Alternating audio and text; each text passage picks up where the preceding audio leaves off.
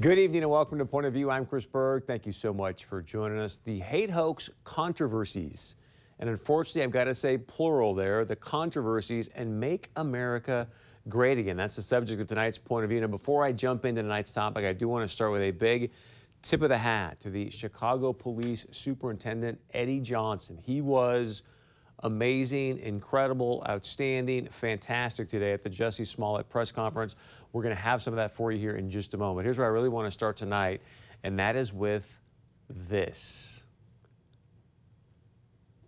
We can bring this up, please. Yes, thank you very much. This happens to be a trigger for a lot of people right now across America.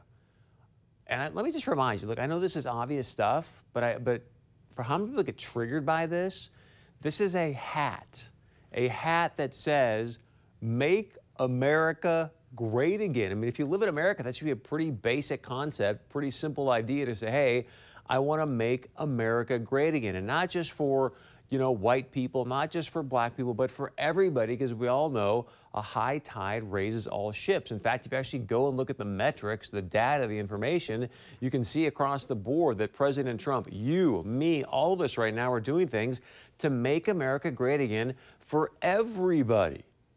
All of us. Black unemployment, lowest level ever. Hispanic unemployment, lowest level ever. Women unemployment, like lowest in 60-some years. So those are fantastic metrics to look at. And just like Rich Karlgaard said yesterday on Point of View right here on the show, he said, hey, if our economy is growing at 3% in 2020, Trump wins another 4 years, hands down in his opinion. So things are going to be going very, very well.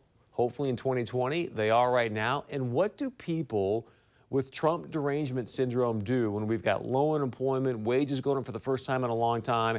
And they do this, why? Because they're so thirsty for power. What they do is they go and attack. You just saw him here, the young man from Covington High School. They go target high school kids. Kids that are like $1.15 soaking wet. And why do they do that? Because they are wearing a hat, again, that says, "Make America Great Again." It fits the narrative for the media to say, oh my gosh, see, there it is. Look at those hats. Let's go after those guys, because that way we can make it sound like they're racist, bigots, xenophobe. You can go on and on and on down the list. The media, and Laura Logan from former CBS correspondent talked about this. They're so far left. They were salivating when they saw these kind of stories. The Jussie Smollett story, many people salivating at that. And finally now, some people are going to be held responsible, i.e. the Washington Post. I'm sure you've heard that Nicholas Sandmann, the gentleman you're seeing here from Covington High School, they've got attorneys now. They're going to sue WAPO for $250 million. And that's just the start. CNN, NBC, many others are lined up for the next thing. But I want to bring the hat up. And that's why I started with this tonight, because the media has done such a, I think, horrible job, they would say good job, as creating the symbol, the meaning of what that hat they think it is. And I'll give you a prime example here. Another actor, this is a real beauty, Alyssa Milano tweeted this out shortly after the Covington High School situation. She said, the red mega hat, I can't even believe I'm saying this out loud. The red mega hat, which we all know stands again for Make America Great Again, is the new white hood. That is the definition of hyperbole. Without white boys being able to empathize with other people, humanity will continue to destroy itself. Hashtag first thoughts when I wake up. Folks, that is the epitome of Trump derangement syndrome. Yet now we find out through investigations that these young men actually were probably the most restrained out of that whole situation in Washington, D.C. But do you think Alyssa Milano apologized for that tweet? Not even close. Not even close. So I want to get to now what's happening here with this Jussie Smollett situation. And just to be clear, I just want to set this context, because we hear a lot about actors. Many people in our society, I don't know why, but we choose to put actors on a pedestal. If you really break it down, what does an actor do? They're professional liars. That is their gig. They lie professionally and get paid to do that, just to put some context in it. So I want to share with you what the chief of police, the superintendent of Chicago PD, said earlier today at this Jussie Smollett press conference. And again, guy was epic, outstanding. Here he is. First, Smollett attempted to gain attention by sending a false letter that relied on racial, homophobic, and political language. When that didn't work, Smollett paid $3,500 to stage this attack and drag Chicago's reputation through the mud in the process. And why? This stunt was orchestrated by Smollett because he was dissatisfied with his salary. So he concocted a story about being attacked. But to put the national spotlight on Chicago for something that is both egregious and untrue is simply shameful. I'm also concerned about what this means moving forward for hate crimes. Now, of course, the Chicago Police Department will continue to investigate all reports of these types of incidents with the same amount of vigor that we did with this one. But my concern is that hate crimes will now publicly be met with a level of skepticism that previously didn't happen. Absolute justice would be an apology to this city that he smeared, admitting what he did, and then be man enough to offer what he should offer up in terms of all the resources that were put into this. Thank you all. Just in that little snippet there's so much to talk about. But I want to start with this, to have another Black American man stand up and be so forthright, so honest, so authentic regarding going out and saying, hey, look, we had another Black American man disparage our city. He now has made it tougher when other hate crimes come about because of this guy making this whole hoax situation an issue. And to talk about, hey, this is what real justice would look like is really just the tip of the iceberg. But God bless him for getting up there and saying and doing the right thing. I want to share with you what President Trump said earlier today. This is what he tweeted out. He said, at Jussie Smollett, what about, and this is very important, what about MAGA and the tens of millions of people you insulted with your racist and dangerous comments? And that is a big question, folks. I don't know how this could happen, but could Jussie Smollett be prosecuted for hate crime against people that want to go out there and be Make America Great Again people? Because remember, a big part of what he said in his story is, hey, this is MAGA country, right? Folks, as we go through into this 2020 situation, you look at things again, I would submit, you may disagree with this, love to know your point of view. President Trump is helping to raise the tide for all ships, meaning all Americans. It's the progressives that want to divide us into this identity politics about, are you a Black American, a homosexual, or whatever it is. They want to try to put these little labels on you, and I don't understand why it's so difficult for us right now as a nation to focus on Team America. That's why I started with the hat. You've got Make America Great Again. It doesn't say Make Black America Great Again. It doesn't say Make White America. It says Make America Great Again. We all know that a divided house cannot stand. So let's stop this stuff. I'm so happy that many of you tune into the show and say, hey, Chris, thanks for telling us the truth, what much of the mainstream media doesn't do. But let's focus on being on Team America as all of us in this country, not just a select few or breaking us into these subcategories. So that's tonight's point of view. Would love to know your point of view in the situation with Jussie Smollett and the impact that it's having on people that are President Trump supporters. All right, earlier today, Senator John Hoeven was in Fargo. He had a roundtable regarding a lot of the postal delivery service issues that we've been having here locally, but also across the state. Had a lot of people in this room, so he and I sat down. We talked about what he got out of the meeting, what he's going to do to solve some of these issues. We talked about Senator Kevin Cramer dropping a letter today saying, hey, the U.S. Army Corps of Engineers is wasting American tax dollars. They are wasting time as they try to build this wall. So we got Senator Hoeven's comments on that, plus the national emergency, Andrew McCabe wanted to institute the 25th Amendment, and much, much more. All right, Senator, big conversation about this post office situation. Yeah. What was your greatest takeaway from today? You know, one thing that came up today is what they call informed delivery. So for anyone out there having trouble getting their mail, you can sign up for informed delivery, and then right on your cell phone, they'll track the mail you're supposed to get for that day. So you'll see what you're supposed to get, and if for any reason it doesn't show up, there's a number right there you hit, and you contact you with the post office, and you can find out the status. So that's an immediate response that I think can be very helpful. And then we talked about other steps as well, but that informed delivery is something post office needs to get the word out about it. And of course, you know, that's why I'm talking about is if you're having trouble, sign up for informed delivery. So that's my question, though. What's been the issue? Has it been a person? We've got stories where a post-delivery person won't go to the house because the dog's in the window or there's too much snow, or so. Is it a personnel issue, or what's the situation? Well, personnel is a challenge, right? I mean, we talked about how they're working all the time to hire more people. They do need to hire more people. So that's an ongoing challenge and something that they'll have to continue to work on. And then that's exacerbated in the winter when you have tough weather. And so I think that's why we've seen more concerns expressed recently. But we have to do this on a periodic basis to make sure that the post office is getting that input and they're taking steps to respond to it.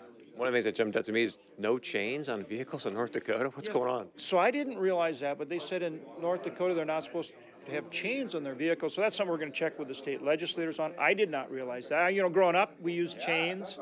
I actually have four-wheel drive pickup now, so I don't need it. But, you know, I didn't realize you couldn't put them on, or you know, if you needed them. So we have to check into that. I want to get your thoughts on this. This just came out. Senator Kevin Cramer put a letter out to the DHS Secretary Kirstjen Nielsen, essentially saying, hey, the United States Army Corps of Engineers is part of the swamp, if you will. I'm going to share with you some of the things in his letter. He said, hey, I've seen that the Corps consistently waste taxpayer dollars through high acquisition costs and unnecessary bureaucracy. I urge you not to subcontract the wall with the Corps. Instead, find a reputable and capable private contractor. Do you think the Corps is missing the mark on this project? Well, we work with the Corps on a lot of things. Sounds like something we need to check into. I haven't talked to Kevin about it, but I'm certainly going to. And I think anytime we hit any kind of red tape in government, we got to try to cut through that. And we both know that happens in the case of the Corps specifically, or this DHS issue. One, it sounds like we need to check into it. But two, remember, we have Fisher Industries that's looking at, I think they've got a great solution to build more wall, better wall, faster. That's the kind of thing that both the Corps and DHS need to be looking at. So let me give you some specific examples. So I guess first, do you think the Corps is intentionally slowing this project down because of lifelong bureaucrats that don't like Donald Trump? Well, I certainly hope not. I'm certainly hoping that's not the case. But obviously, based on his letter, sounds like something we need to at least check on, right? So here's some stats that I got. I don't know exactly where these are from because I got these from Scott Hennon, but total time from when the omnibus bill was signed to end 76 miles of the wall, we're talking 3.3 years. Is that an acceptable time frame for you? You know, we need to keep moving on it. No question about it. I think some of the challenges may relate to things like eminent domain, landowner issues, environmental, and you're right, those things can and do take too long, and we've got to find a way to work through them. So will you support Senator Cramer and say, hey, DHS, let's not have this go through the Corps, let's get it through a private contractor? Well, first I need to understand it, but yeah, I want solutions, you bet. We need to move it along, absolutely. All right, let's talk about the national emergency. Do you think President Trump has standing on good constitutional ground by declaring this and using appropriated money to build the wall? You know, I do. You and I talked about this before in an earlier interview, and I told you this was not going to be a one-step process. First, we had to get what we could in terms of border wall funding. That's about $1.4 billion. Second, he can repurpose monies from, for example, the Drug Interdiction Fund, the Department of Defense the Asset Forfeiture Fund, the DoD Drug Interdiction Fund. Those monies, he can repurpose those funds without an emergency. That's a second step, if you will. That gets you up to about $4.5 billion, not too far from the 5.7 that he's looking for. And then the emergency declaration would actually use the MILCON funds like you're talking about. Undoubtedly, that will get challenged in court, but then that would get you up potentially to $8 billion. Do you think it stands in court? Do you think that the courts uphold his national emergency? Well, we both know that that's probably going to start out in the Ninth Circuit, and they'll probably enjoin. But ultimately, yes, because of the National Emergencies Act, right? Under the National Emergency Act, Congress provided that power. So people talk about the constitutional aspect. I'm a strong supporter of strict interpretation of the Constitution, but Congress passed a law that authorized the president to use those military construction funds under the National Emergencies Act. So let's say that we have a Democrat president, Bernie Sanders wins in 2020 or whenever, right? He declares climate change as a national emergency. That's going to be okay? No, because again, you have to look at what's being done here. For example, I support building a border wall. We need a fence, a wall, whatever you want to call it. So I support it. The legal authority is there to do it. Now, if a future president, look, there have been, 58 national emergencies declared, and there's 30 or 31 outstanding right now. I'd have to go and look. Some I would probably agree with, some I might not. In this case, we need to have a border barrier. It is part of our national security, so I support that. Now, if a president in the future uses that law for a purpose that I don't support, I would oppose it. Can you name one other national emergency, though, where a president used appropriated funds in a way that wasn't necessarily appropriated for? You know, I'd have to go back and look at them, but I'm sure they have used, well, in 1982, there was additional legislation passed specifically authorizing the president to repurpose military construction funds. All right, you know this joint resolution is going to come over to the House, to the Senate.